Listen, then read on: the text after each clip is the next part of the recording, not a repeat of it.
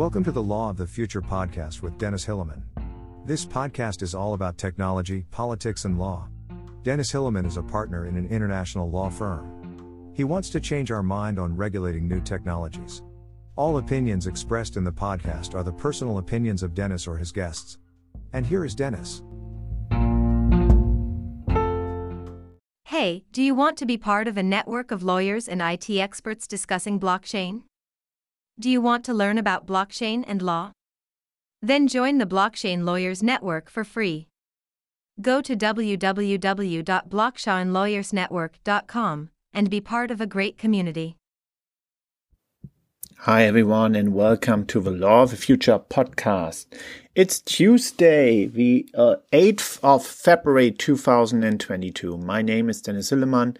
I'm a lawyer partner at Fieldfisher, Germany, and I'm looking forward to speak on news concerning blockchain and cryptocurrency. I've checked up some news from last week, brought it with me, and we'll discuss it. And yeah, we'll see what happened in the blockchain and crypto world. So blockchain is one of the mega trends of the future, if you like it or not. And I personally think that blockchain totally is. I'm really not sure if crypto is, but hey, we'll see about that. Now, last week there has been a lot of talks about China because China is really boosting the blockchain economy at home because it actually thinks that blockchain will change the world. And as you know, China is very much focused on being an industry leader in emerging technologies such as artificial intelligence, chip production, and of course, blockchain technology.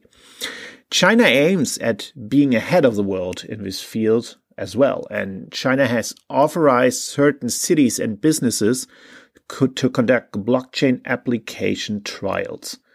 The pilot projects are being carried out in the Chinese capital Beijing, the country's biggest city Shanghai, and the sprawling southern city of Guangzhou.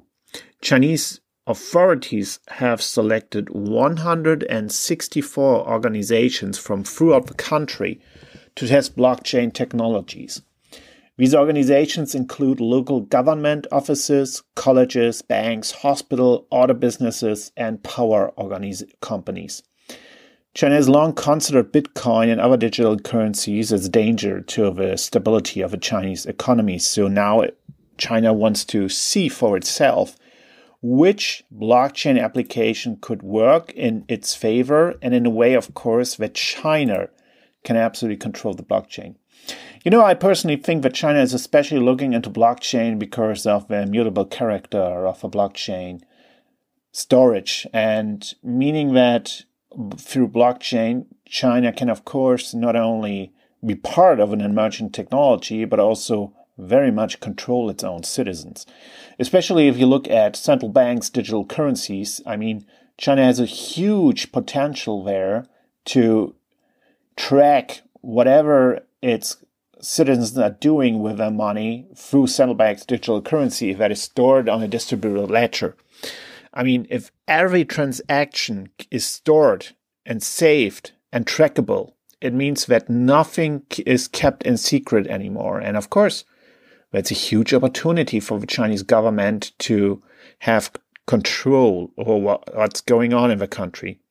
You can see that, of course, in a very negative way, but on the other hand, it also has some advantages, of course, meaning especially that money laundering and terrorism finance will be very, very difficult in China. Not saying that that is a good thing, just saying that these are, of course, the official reasons why the Chinese government will use this security element of blockchain as well.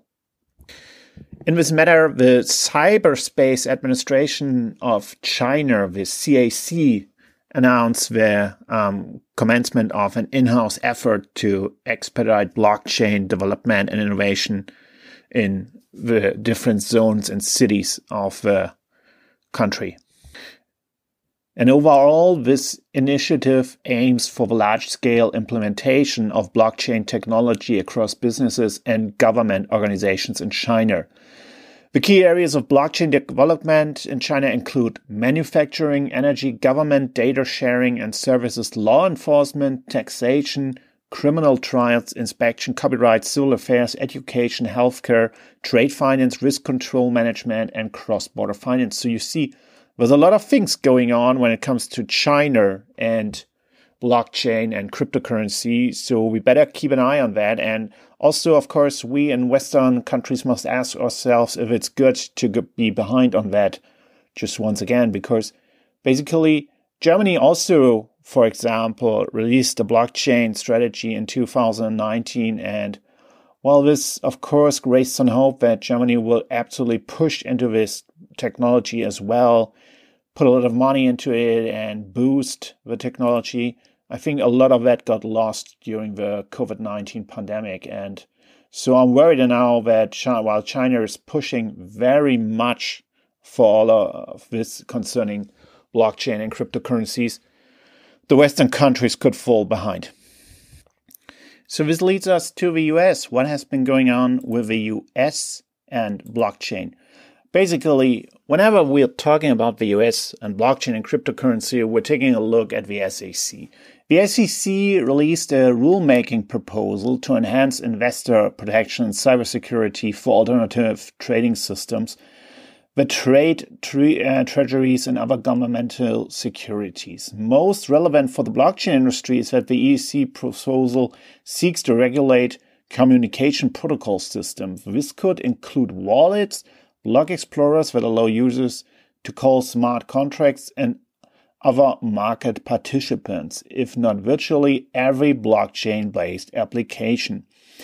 Despite Commissioner Pierce dissent, blockchain industry participants, trading platforms or otherwise will have only 30 days from January 26, 2000 to comment on the proposed rules. And these rules absolutely created some turmoil last week and still ongoing this week. There has been discussion that the SEC watchdogs are pointing to ambush crypto markets with a Trojan horse regulation, meaning it's not a regulation that officially aims at blockchain and cryptocurrencies, but very much applies to it. And so there's hope that the pro-crypto commissioner Esther Pierce, however, will make this not happen, and there will be better regulation coming from the SEC later this year. Because Pierce expects an SEC proposal to expand the definition of an exchange as a backdoor way to regulate cryptocurrency exchange, the Republican appointee believes the commissioner is moving too quickly with a comment period of 30 days. And so there has been a lot of critics coming from the Republican Party in the US. But mainly we're still missing any formal direct proposals for regulating crypto exchanges or crypto in general on the SEC's agenda this year on a federal level. As you all probably know, there's regulation for crypto on the states level, but we're still missing that in the US on the federal level, which probably will come at some point sooner or later. And if it comes, it will have, of course, a direct effect on the markets in the crypto universe. I mean, we don't need to discuss that very much if, for example, the US has a very strict regulation of crypto and of crypto exchanges, and therefore prevents a lot of citizens to use crypto, to buy crypto, to trade crypto in a free way, much more than they're already doing now. This will, of course, heavily affect the crypto markets and, of course, could not only make it much more difficult for crypto to become a global thing, much more than it's now, but also very much put the prices down of crypto. So we'll keep an eye on that, of course. Meanwhile, Google Cloud CEO Thomas Kurian has identified retail, healthcare, and 3 other industries as target areas. And Richard Whitman, head of digital asset strategy for Google's cloud division, said that the division plans to hire a group of employees with blockchain expertise. This move, if successful, would help Google further diversify beyond its advertising business. It will also strengthen Google's position In the growing market for computing and storage services, Google Cloud already offers a tool that developers can use to build blockchain networks. So what we see here is that Google still believes that blockchain is a global thing and therefore puts money into it. I think that's a very good sign if a company like Google, however centralized this may be and therefore against the basic ideas of blockchain, that such a company is still looking into blockchain technology and strengthens its business portfolio also in that field. The video game and cryptocurrency industries would have struck anyone as curious bilbos. While the former was focused on entertainment, the latter sought to create a form of digital money to rival fiat. The subsequent evolution of blockchain-based gaming owes more to the DeFi dApps and non-fungible tokens that attracted a wealth of interest and investment during the bull run beginning in 2020. Today, crypto games are generating billions of dollars from transactions involving unique digital goods tokenized as NFTs, a thriving economy that has compelled some players to quit their jobs. That had been a lot of discussion last week. And I still think it's a great thing because basically, NFTs in video games are a thing that seems very, very reasonable. Like back in the days, I think it was 2001, 2002, I used to play Ultima Online. Not sure if anyone who still remembers that game. I really gotten old. But that was like a multiplayer online role-playing game. And even in that game, back in the days before there were platforms for that, you could receive digital goods when hunting monsters, get special loot, special swords and all kind of stuff. And there was even a trade system online and people paid real money to get some of these swords. Even 20 years ago, that was already a thing. And basically these swords were unique. So basically it makes very much sense to sell them as NFTs on the blockchain. I really think that NFTs in video games have a future, and that is a thing that could absolutely work in favor of a blockchain industry. However, one thing that worries me is that many companies might want to make money out of that even after a game came out. You all know the problem of microtransactions, as it's called in video games. FIFA with the Ultimate Team system is such an example. You buy the game for $70, $80, and then you still need to pay money to get certain players if you want to play online. And players are very much opposed to that already because it feels like the companies are making a lot of money even after you paid for the game initially. And of course, NFTs could endanger that. However, if NFTs are used to that players can make money out of the game by selling goods to other players, that if that's a legal thing and if that's absolutely okay, nobody's forced to buy these goods, then I think that's reasonable and doesn't really differ such a system from any other system of making money there is out there. Then last week, and at the beginning of that week, there has been a lot of discussion about India. The Indian government will rule out a digital currency over the coming year, the finance minister said. India previously suggested banning crypto, but now plans to regulate and tax it. India, as a major digital trading hub, there's a lot of Bitcoin trading there, with an estimated 15 to 20 million crypto investors in the country, could play a huge role in the world. And the 2002 Global Crypto Market Adoption Index from Chainalysis showed Asia is leading the way in global crypto adoption, and India is second only to Vietnam. So if India really puts out a digital currency, the digital rupee, that could be really an important thing for the blockchain community. However, we must be aware that that will be a state-controlled digital currency, which probably is against a lot of beliefs from people listening to this podcast, saying that digital currencies such as The classic Bitcoin, Ethereum should not be run by governments. However, I think whatever you say, whatever you think, whatever you want, it's not going to happen. The countries will put out digital currencies. Not sure if they will be really run on the blockchain or any other digital ledger technology, but they will come. And we've seen that already with some countries doing the first tests on that. I mean, Sweden with the e-krone is one of the most renowned examples. But now it seems like other countries would follow. Probably first we will have countries that are not as developed in their banking systems like the Western countries, so meaning, for example, India, but soon others also in the rest of the world will follow, and we will get the central bank digital currencies. I'm very sure of that. So India is just moving ahead, and we'll see who will be moving next.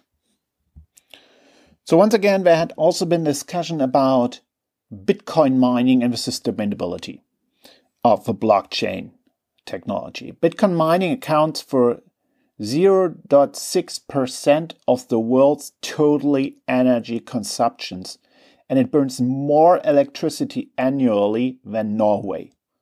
The process of mining Bitcoin gulps more than 91 terawatt hours of electricity annually, more than is used by Finland, a nation of about 5.5 million people. China is one of the countries that has banned cryptocurrency mining over the high energy consumptions of electricity involved in the process of cryptocurrency mining. Iran is banning cryptocurrency mining now as well, because Iran really has an energy crisis and it must avoid blackouts. So we do have a problem with blockchain technology if you do it in this proof of work way of thing that the old blockchain of Bitcoin does. However, I know that there are many other blockchain solutions that are sustainable. So whenever I read blockchain is not sustainable, I want to make sure that everyone who listens to this podcast, even the newbies to blockchain technology, are aware that this only concerns certain older blockchains that use the proof of work method instead of, for example, proof of stake method. So basically, the sustainability problem of blockchain changes over time. The better and newer the blockchain, the less the sustainable question is really a thing. However, it remains a thing for Bitcoin. And I wonder when this will really turn even more into the focus of the public concerning that we are facing climate change problems. And there were a lot of political activities such as the Green Deal in Europe that aim at getting the economy climate neutral. Meaning that in this case, Bitcoin and the old blockchain of Bitcoin will get a lot of pressure. I'm still 100% certain that that will happen. So basically, we'll have to look into that in the future again.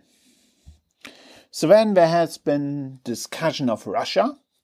Russian Deputy Prime Minister Dmitry Shemyshenko, excuse me if I spelled that wrong, has reportedly signed a roadmap to regulate crypto operations in Russia. Russia's central bank published a consultation paper that proposed a blanket ban on crypto-related activity in the country. Future bans on regulations will determine the future of the industry in Russia. And 2022 may be a defining year for the crypto industry worldwide and, of course, especially in Russia. And those competing to either welcome it or ban it. So you see there are some countries trying to ban crypto in a way that especially they want to run central banks' digital currencies or absolutely control economic operations from a governmental point of view. And of course, the decentralized blockchain solutions and the cryptocurrencies that are run privately like Ethereum or Bitcoin don't help there at all. However, I think that it's not likely that a lot of countries, also not Western countries, will actually follow on that example. The question will remain more if Bitcoin and other cryptocurrencies will hold their state once there are the central bank digital currencies, and if they will survive a media shitstorm if there's any scandal, especially concerning the Tether case. The experts on cryptocurrency know what that means. If you're not an expert, just look that up, because I think that the Tether problem is really a problem for the cryptocurrency community. But basically, that's the thing for today. More coming up in the near future again. Keep an eye on blockchain and cryptocurrencies, and if you want, feel free to join the Blockchain Lawyers Network for free to keep up with all updates concerning blockchain, crypto, and NFT. That's www.blockchainlawyersnetwork.com. I repeat it, www.blockchainlawyersnetwork.com. Just be my guest there for free. I'm running it. I'm sharing crypto news and blockchain news nearly every day, and there's a lot of other community members that share blockchain news and connect with each other. Looking forward to hearing you there. My name is Dennis Hillman. I'm a lawyer with Field Future Germany. I'm looking forward for you to join again in the next episode of The Law of the Future.